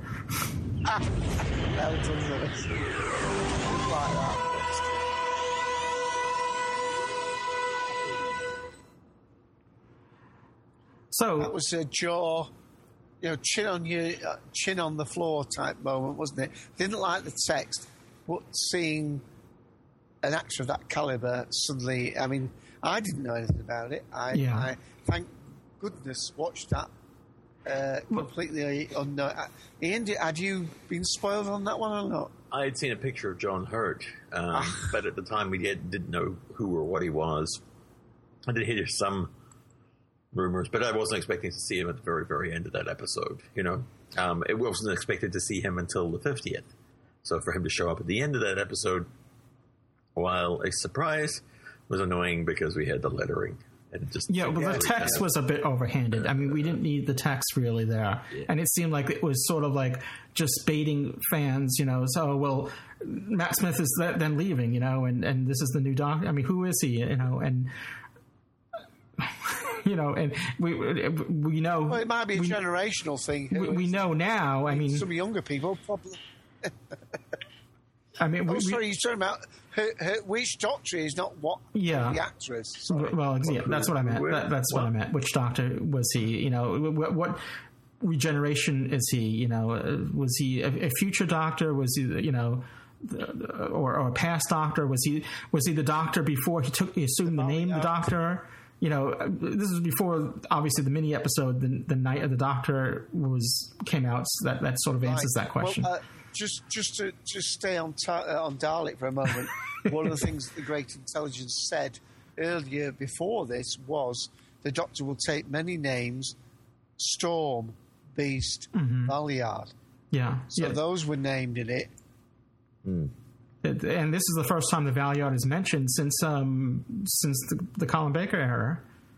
Which was obviously a red... Well, I mean, not obvious. The likelihood is the word Valeyard was mentioned as a red herring or just throwing it out there. A finger on the nose to fans saying, yeah, you believe he's the Valeyard. That'll keep us happy for a bit. Misdirection. She's a wonderful woman. Misdirection. I get it now. Ta-da! So, yes, some interesting concepts in this story. We all have a grave waiting for us somewhere in the future, which is a bit chilling there when you think about it. So even, obviously a time traveler as well. So we know Dave does. I plan being here a lot longer, matey. Don't worry about that. I'm sure Dave is going to outlive us all. Another 30 years at least, Ian. You better. That's a promise. Actually, I think in about 20 years it'll be me and your son doing the cult perspective. And I'm not saying which one either. It might be the youngest. Oh dear. He's got an infamy. So I think since we've got other things to cover, we'll give our. Do you want us to sum up on that or not? Yeah, I think we can give our overall ratings. I guess I'll jump in and just say, for the importance of this story, for the everything that it has going for. There are a few little things I could nitpick, whatever. Like, the TARDIS prevents him from going to Translore and then stops full halt right before the planet, and then he turns off the anti-grav on the TARDIS to make it full. And he used the sonic screwdriver. Couldn't he just go to the console and do something? I just wish this sonic screwdriver wasn't a magic wand that does everything. And you would think that TARDIS would have prevented the sonic screwdriver from doing it, that he would have to manually do something to turn off the anti-grav to prevent the TARDIS from, interfering. But anyway, it's a nitpick. So minus the nitpicks and all that, I fully enjoyed the episode. It was compelling. It was interesting. Again, not without flaws, but I'll give it a 5 TARDIS groans. We're Doctor Who fans, and we get nitpick to the end of time itself. Not a good episode. At the end of the day, it's good. We got to see all of our doctors, running past camera. I thought the running was actually done very, very well. Yes. Hats off to the runners, because they managed to capture. If you watch the Fourth Doctor running by, it's like Tom Baker's running by the camera. So they managed to capture, the essence of them running, which is a famous trait of the Doctor. It's an awful lot of running in Doctor Who. Good job. Awful lot of running to do. Sounds like a good thing for a truck song. Well, I loved it. First of all, the other thing is when they did get inside the TARDIS, Clara's memory started to come back of her earlier lives as well, and we had some flashbacks there, which were great. We got to see Bessie. The third Doctor. This is near. If you're ever going to give, if you're a fan and you're ever going to give a Doctor Who episode a 5 out of 5 TARDIS groans, this I would think must be that episode. 5 out of 5. I'm not going to quibble, argue, try and beat you down or whatever. Straight 5 out of 5. And again, we got Clara in all those different outfits. What's not to like? Exactly. Sorry. Yeah, I like the way they made her. Like I said earlier, they blended her into the period. So it was interesting. It was also interesting seeing the second Doctor running, with palm trees and all that. He's with his big, he's in that fur coat that he has. With his Yeti coat on. Yeah. His Yeti coat on. Yeah. Well, just to spoil it for you, it's from the Five Doctors. When they're running from. But not the palm trees. Running from the. So they lifted that video, that bit out of. Yeah, no, I recognize that, but the palm trees were not obviously there. No. Which is odd that they put them there. I don't know if that has any bearing on any of like the Missing Adventures or anything like that. The Doctor running around in what was it, California? Who knows? Yeah. Who knows? Somewhere with palm trees. All right. Well, I guess that was May, and now we're gonna fast forward to last week, which was the really surprising release. I mean, in our last episode, we said that the Night of the Doctor was going to be a mini episode coming up this weekend, and it turned out that they released it earlier. But no one would have expected it to be cause such an uproar, a positive uproar among Doctor Who fandom, and all the social networks were buzzing, with excitement and joy because. And again, spoilers, if you haven't seen it, we're going to assume you've seen it. And so spoilers are after this, when we see the Doctor, but it wasn't the Doctor we were expecting. Help me, please. Can anybody hear me? Please state the nature of your ailment or injury. Not injured, I'm crashing. Don't need a doctor. A clear statement of your symptoms will help us provide the medical practitioner appropriate to your individual needs. I'm trying to send a distress signal. Stop talking about doctors. I'm a doctor. But probably not the one you expected.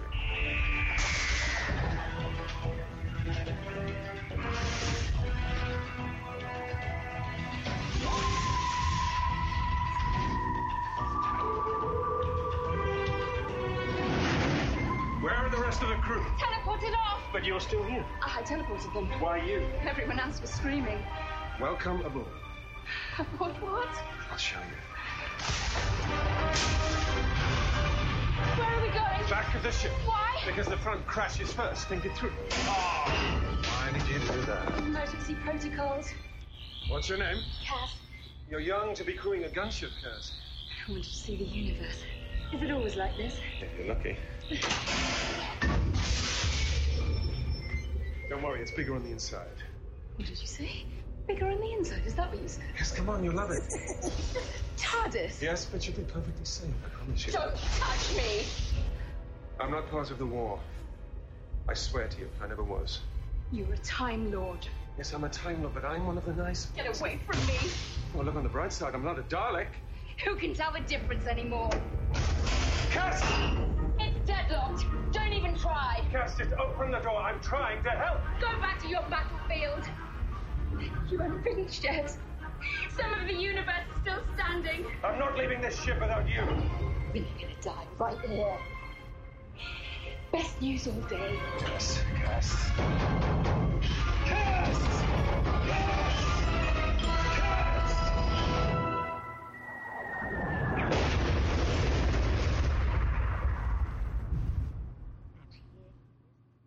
Wow, pretty exciting stuff. I mean, if you could find fault in this episode, it may be that the fact that it was only a short 6-minute episode. How fantastic if this would have been a full-length episode. It's almost 7 minutes, 6:49. Okay, 7 minutes.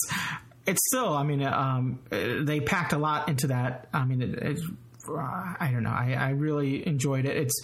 You have so many things going for it. You have Paul McGann back, who had so little screen time with only the TV movie, and we had, of course we had the audio adventures, which is interesting because he mentioned some of the companions he had in those audio adventures, which were done by Big Finish, and they also went out on Channel 7 on the radio channels, Radio 7, BBC Radio 7. Some of those adventures went out. So, if you will, the radio series and the Big Finish. Lewis? Yes. Just interrupt. Just get Ian's take on it quickly. Yes, Ian. Sorry, I have to duck out, unfortunately. His time stream. He's being pulled out of his time stream. Eddie's in the time-space continuum. I don't know how he keeps getting in there. Somebody keeps unlocking the door. This was fantastic. Dave alerted me to, asked me if I'd seen it, and I hadn't realized quite what it was when it came out, because as we said during the news, we weren't expecting this until Children in Need.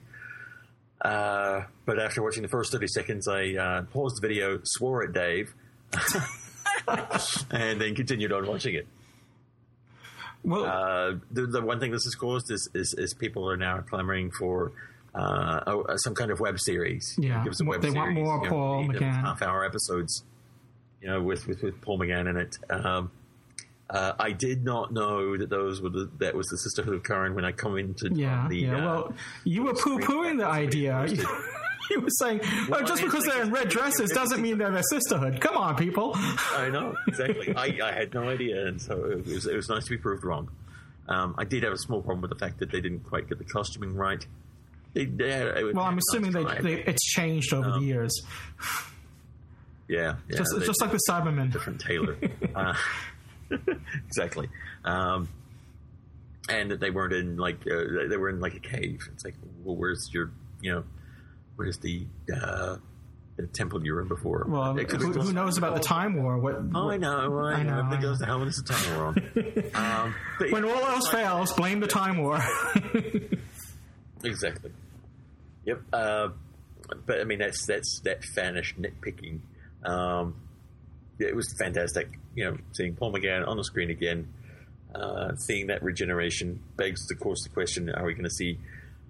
Because it's always been the question, the McGann to Eccleston regeneration. Now we've seen the McGann to Hurt regeneration. We still need to see now the Hurt to Eccleston, and Steve Moffat's a sly man. He managed to keep this secret. He did mention in an interview that he's a completist and likes to tick all the boxes. So I wouldn't put it past him to have something up his sleeve. Who knows? So I'm not promising anything. I don't know anything. I'm just saying, if they manage to pull the wool over our eyes on this one, then who knows what's possible. So you're saying that we may see the... I will leave it at that. I'm sorry. And carefully and quietly duck out and leave these two gentlemen on their own to flounder without me. Well, thank you, Ian. I appreciate you staying as long as you did. Not a problem, sir. It's always a delight. Until next time. Take care. Cheers. Thank you, bro. Bye. Goodbye, Ian. Goodbye, Duggan. So yeah, it's. I guess what Ian may have been alluding to is that maybe we'll see the John Hurt. We don't the warrior doctor. Well, he's not the doctor. He didn't take the name the Doctor, as we see in this episode when in this mini episode when the Eighth Doctor regenerates into John Hurt. Well, first of all, there's that line, "Will it hurt?" which I didn't. The first time watching, I didn't realize that. I didn't get that connection at first. I'm assuming that was the deliberate, inside pun there. The surprise that I had. I mean, actually, after I'd got over the surprise of seeing Paul McGann, I suddenly thought afterwards, hang on a minute, logically, which other Doctor could it have been? The only other Doctor it could have been is, I suppose, the Ninth Doctor, and we all know that Christopher Eccleston, great actor though he is not likely to reprise his role. So that was that. Secondly, a few little things that I would mention.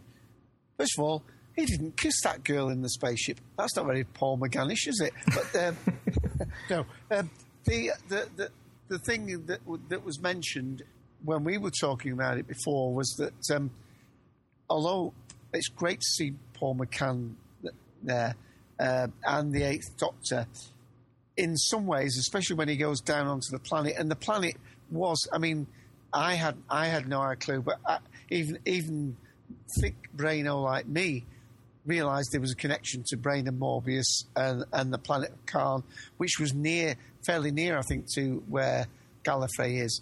But the point was that the lady in charge, I've not got her name to hand at the moment, and the actress who played that part really slightly out-acted Stephen Moffat. Paul McGann. Now, I think that.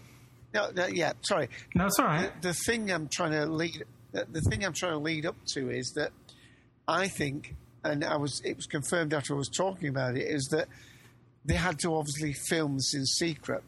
Mm-hmm. So all the rest of the cast might have been able to prepare for this for 2 or 3 weeks. Paul McGann was probably sneaked into the studio. I thought for 1 day. I think I've been informed by friends of the collective that for 2 days, they'll film this over 2 days. So basically, he had to go in cold and suddenly be the Doctor who he hadn't played for 16 years. Now, part and parcel of the Doctor from the TV movie was a very energetic and full of life Doctor, because of course he'd regenerated from the Seventh Doctor into the Eighth Doctor, and he was sort of leaping around, full of the joys of spring. And one of the elements of that Doctor is that vivacity, that life, that the way he just spontaneously kisses his companion, and Dr. Grace anyway. Here, he just looked a little bit tired. Now, was that because he was an actor who's that much older and therefore doesn't have that energy within inside him? Was this story supposed to take place whilst the Time Wars have been going on for years? Yeah, because I think the latter. Character. I think it has to do with the character. Accepts him. Yeah, because the Time Lords seem to be well known across the galaxy as they have a bad name. Once she finds out, the Dalek. Yeah. So what's the difference? She says, and I think the ravages of war has played a toll on the Doctor there. Even he's been acting in the Doctor's name, for good, as a healer. And to heal whenever he can, not medically, but to right what's wrong, and that's the name of the Doctor. He's been trying to do little small things without becoming a warrior. Without becoming a warrior, of course. But now this again.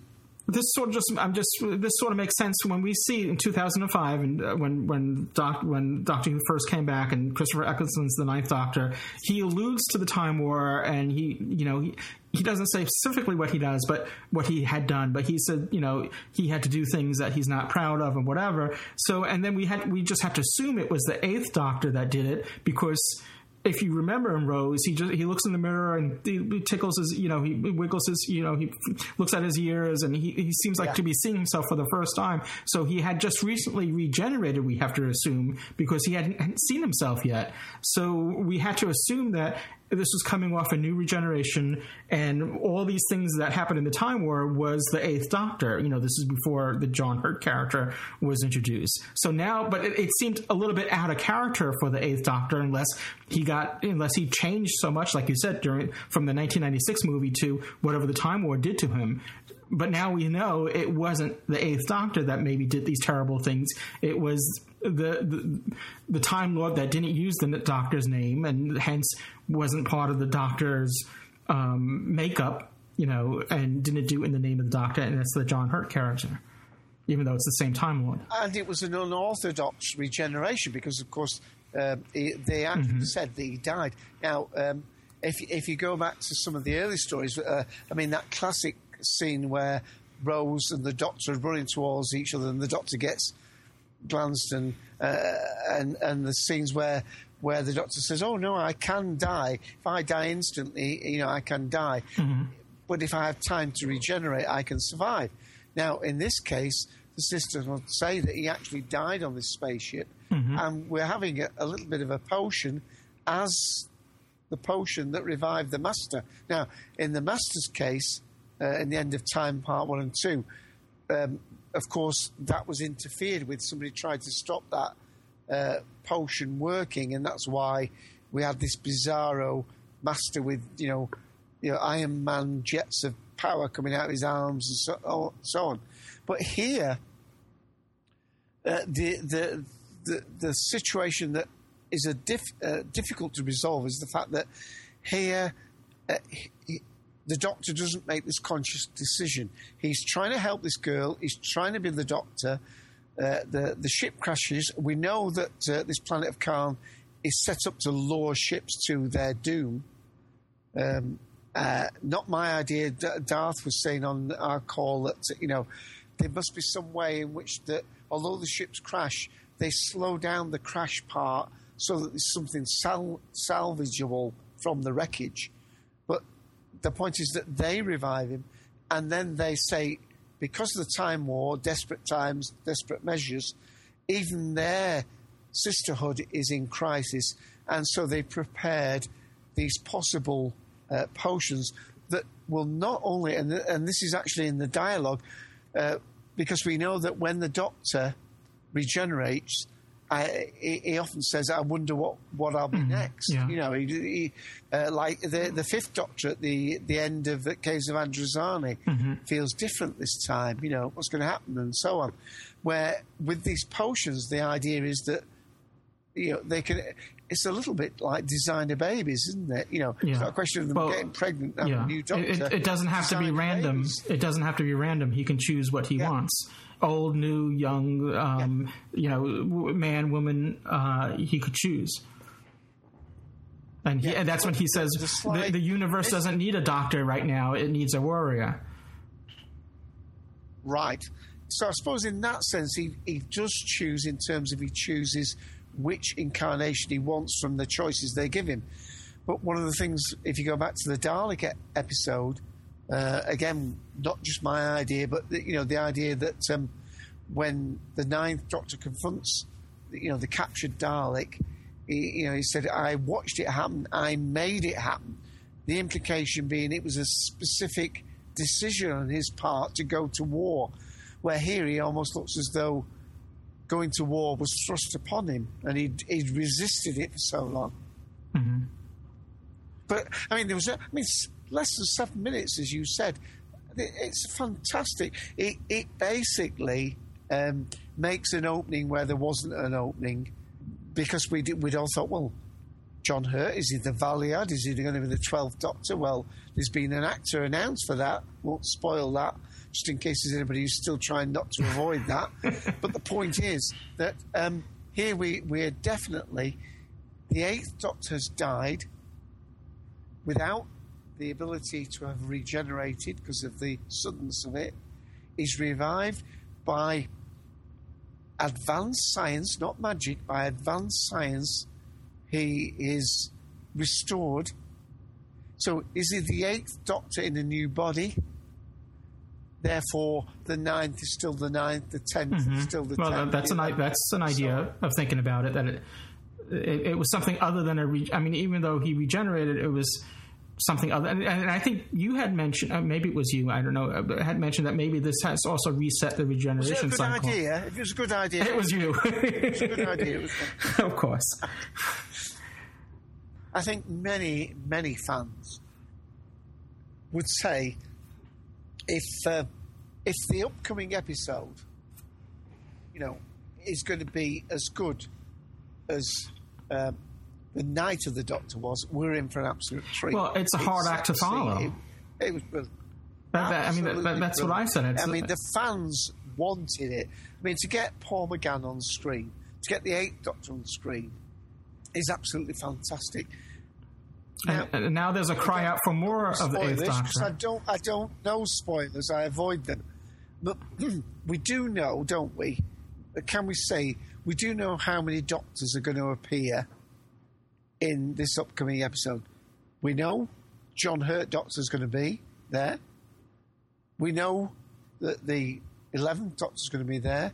And I think it's already established the 10th Doctor's going to be there. Mm-hmm. Is there going to be more? That's again, no spoilers. We don't, and I do my best, even though it's problematic. Doing a show about Doctor Who and trying to avoid spoilers at the same time. So I try to do my best on avoiding spoilers. Just like this was a great surprise seeing this mini episode. I don't want the other surprises to be spoiled. So. It's only a few more days away. Anybody like Ian who said he saw this Night of the Doctor with no idea. But as I said, once you'd seen that it was the 8th Doctor, actually, logically, you suddenly think, well, actually, it was either going to be the 8th or the 9th. It couldn't have been the 10th or the 11th. That wouldn't have made any sense. Yeah. But I'm more concerned now, after refreshing our minds with the name of the Doctor. I'm just wondering where they're going to come in, because at the moment we assume that the Doctor is going to recover because Clara's gone in to fix things. Mm-hmm. But where is Clara? Does that time stream now dissolve? Yeah, that's why I was assuming that those museum scenes take place before the night the name of the Doctor. That was my assumption, but I don't know. I'm just guessing. Yeah. or it could be another timeline or whatever. To just twist our minds anymore, we've had another little mini episode, if you want to go on to that. Yeah, well, just today. No, yesterday it was actually released. The last day. The last day, which is a new mini episode. And now I just said that the Night of the Doctor. You know, if you were saying that if people were saying now if the Day of the Doctor is anything like the Night of the Doctor, it's going to be an awesome episode. And I said, well, you know, the Night of the Doctor is a hard act to follow, so I hope Day of the Doctor is good. But then we get this other mini episode, which, in my opinion, is a little disappointing on the heels of the Night of the Doctor. For me, it's well, first of all, as we said in the beginning of the show, it's available on iTunes right now. When this podcast goes out, I'm not sure if maybe that may have expanded to YouTube, but right now it's to my understanding, it's only officially available on iTunes. And in the US, it was free, and now I think in the other countries it's free as well, though not initially. There was some sort of, you know, mess up with that. So that aside, though, just based on the story and the episode itself, I just found it it was interesting, but a little disappointing. As a tech guy, someone that's played one or two video games in his life, especially, you know, like these first game shooters, it just didn't seem original. I've seen this before. Many like first person shooter games will start off this way. I don't know if, you know, if you're familiar with Halo or there was another one which was kind of popular before then, which was a first person shooter. The name escapes me right now. I've seen similar scenes like this before, where it's sort of you sort of in the perspective of the person being spoken to, and they're about to go to some sort of battle or whatever, and they're preparing them. And anyway, so to me, it just seemed a little predictive. I was able, you know, there's a scene where see that little speck on the screen. Pretend it's a Dalek, and I knew immediately that was going to be a real Dalek. So, but that aside, it was good seeing Gallifrey again. It was good seeing these Gallifreyan guards, or whatever you call the capital, the military aspect of Gallifrey. Though, you know, they didn't have their capes. They had this reddish outfit. It wasn't that bright red that we've seen before. So they've changed the costumes a bit. And they're missing their capes, but it was good to see Gallifrey again. Yeah, and of course they do have the military. I mean, Romana went off with one of those military types, didn't she? But maybe it's a generational thing, and if you'll forgive me, including you and me in the same generation, maybe it's the fact that younger people would connect more with that first person. It's possible, yeah. I've just like when I was watching it, just like I've seen this before. Yeah. You know, for the first time watching it, I felt like I've seen it before. So where that wasn't the case with the Night of the Doctor. It was an anticlimax. However, not what was on screen, but it could, in many ways, be great in as much as the whole point about the Time War, as far as I understand it, is, you know, both sides were wiped out with only the Doctor remaining. Now, you could argue that if the last day showed all of the Time Lord or Gallifrey being wiped out, other than, presumably, if you go back to Doctor Who, some of it that was locked out of time, you could argue that is reason why the Doctor would take on the warrior role, because his whole race on the last day you've seen wiped out. So in terms of it being, you know, I dare even do this, but I'm going to do it. Can I mention Steven Seagal movies alongside Doctor Who? Have you ever seen Steven Seagal movies, or even Claude Van Damme movies? Mm-hmm. The way they justify their hero, you know, kicking hell out the bad guys, is that the bad guys did something to horrendous. Their fiancée, or some close man. I'll think of Death Wish, you know, Charles Bronson, Death Wish. It's only because his family gets, you know, tortured or whatever that he can then, and everybody they make it personal. Him on, because they know that he's suffered. He's not just a nasty character doing it for the love of it. He's been a very hurt and wounded character. Now, you could argue, I suppose, that this last day is giving the Doctor license to go and kill every last stinking Dalek, as the Ninth Doctor says in the episode Dalek, because in this last day, we've seen all of his race, bar him, wiped out. So it wasn't on screen.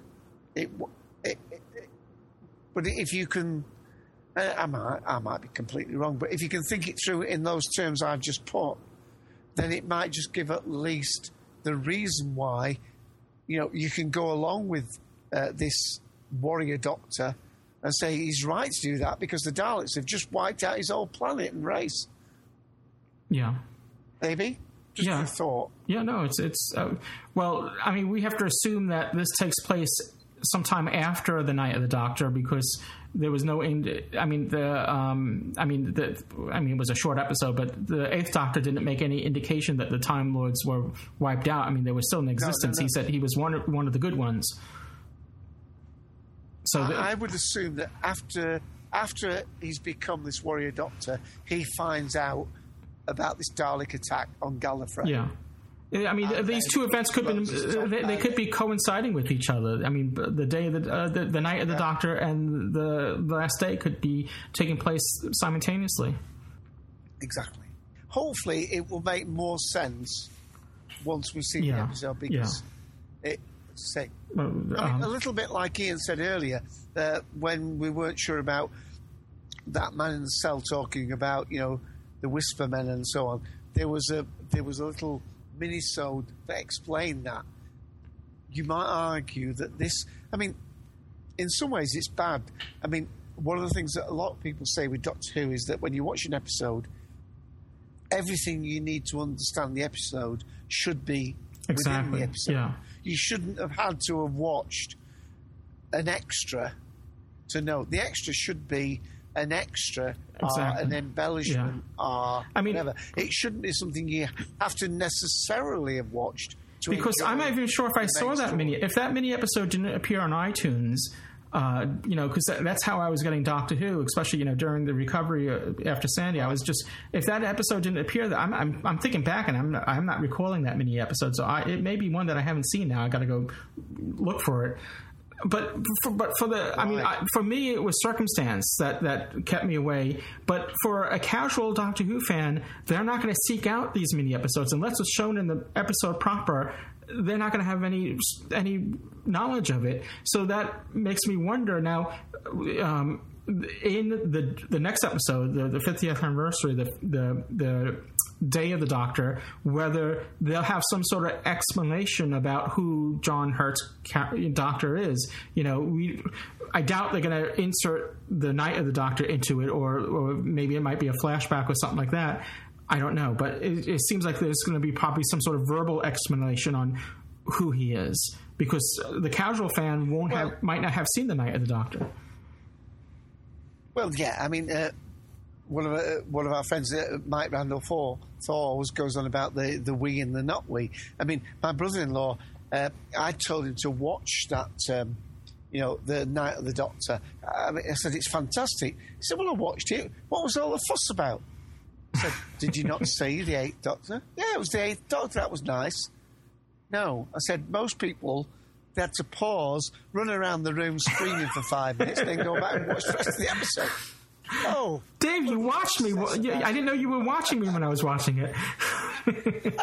Yeah. So he says, you lot obsess about this. And then I went on to recount, and I spent 10 minutes, and this was on the phone. I mean, I bet if I could have been in his house, he's probably holding the phone about 2 feet away from his ear as I'm ranting on about oh, right, I didn't see all that.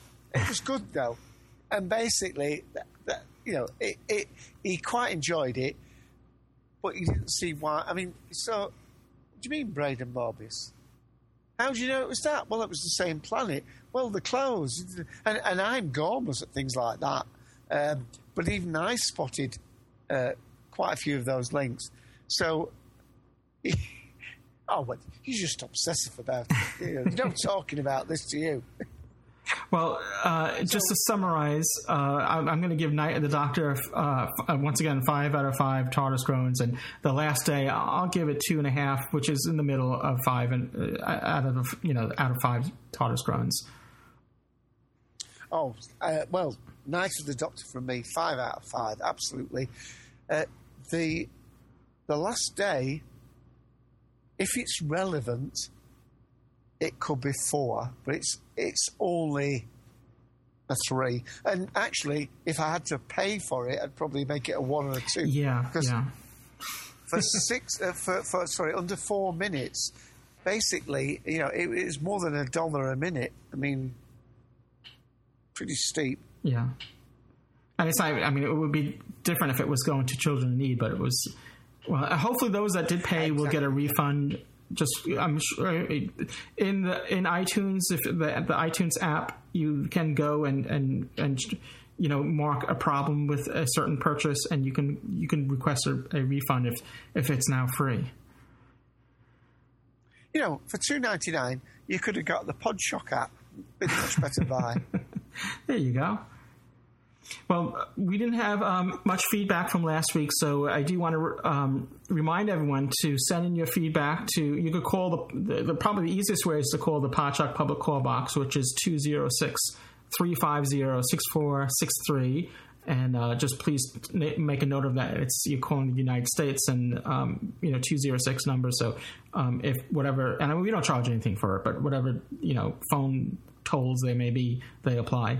And you can send feedback on anything, but what we're suggesting is, since it's the 50th anniversary, is why not send feedback on what this anniversary means to you?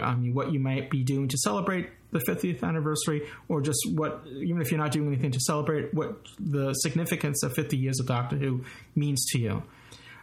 Although not really a feedback, just a message that was sent on Facebook, which I believe was from Mark Goodacre. I had mentioned we had speculated last episode about the TARDIS doors opening where we may have seen it before, and he reminded us that the DVD menu titles, when you first put a DVD in of from the original series, from the classic series, if you will, it usually has the TARDIS and the doors open up, and that's from the DVD menus. So maybe that's where we remember seeing. But I think it was from something else too, perhaps. Yeah, I think it was on the confidentials for a while. Mm-hmm. I'm not sure. All right, well... And Mark, by the way, is known as Resident Alien, if you see him around on the internet. I'm guessing maybe that's his Twitter handle? Yeah, okay. Yeah, because he's British, but he's living in America, yes, so he's a resident alien. Very good.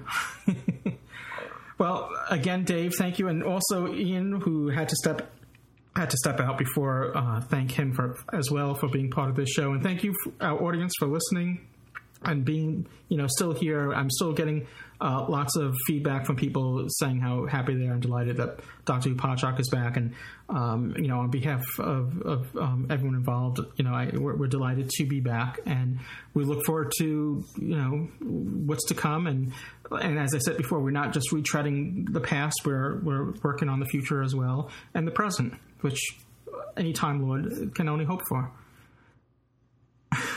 Yeah, and to my friend who made the comment, it's 5 a.m. here. Oh, my. One day off 67, and I hope I'm chirpy enough for him. You certainly are for me, so thank you again, Dave, and enjoyed it. Until next time, cheers, everyone. Cheers.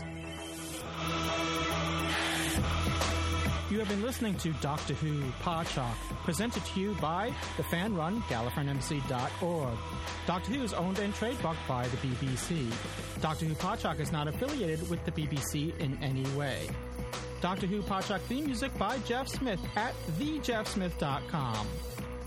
This has been a production of Art Trap Productions and has been made possible by supporting subscribers and donations from listeners like you. This podcast is also supported by the Podshock Podcast Companion app, now in the iTunes App Store. Visit arttrap.com for more information on this and other podcasts. Doctor Who Podshock! I'm trying to send a distress signal. Stop talking about doctors. I'm a doctor. But probably not the one you're expecting.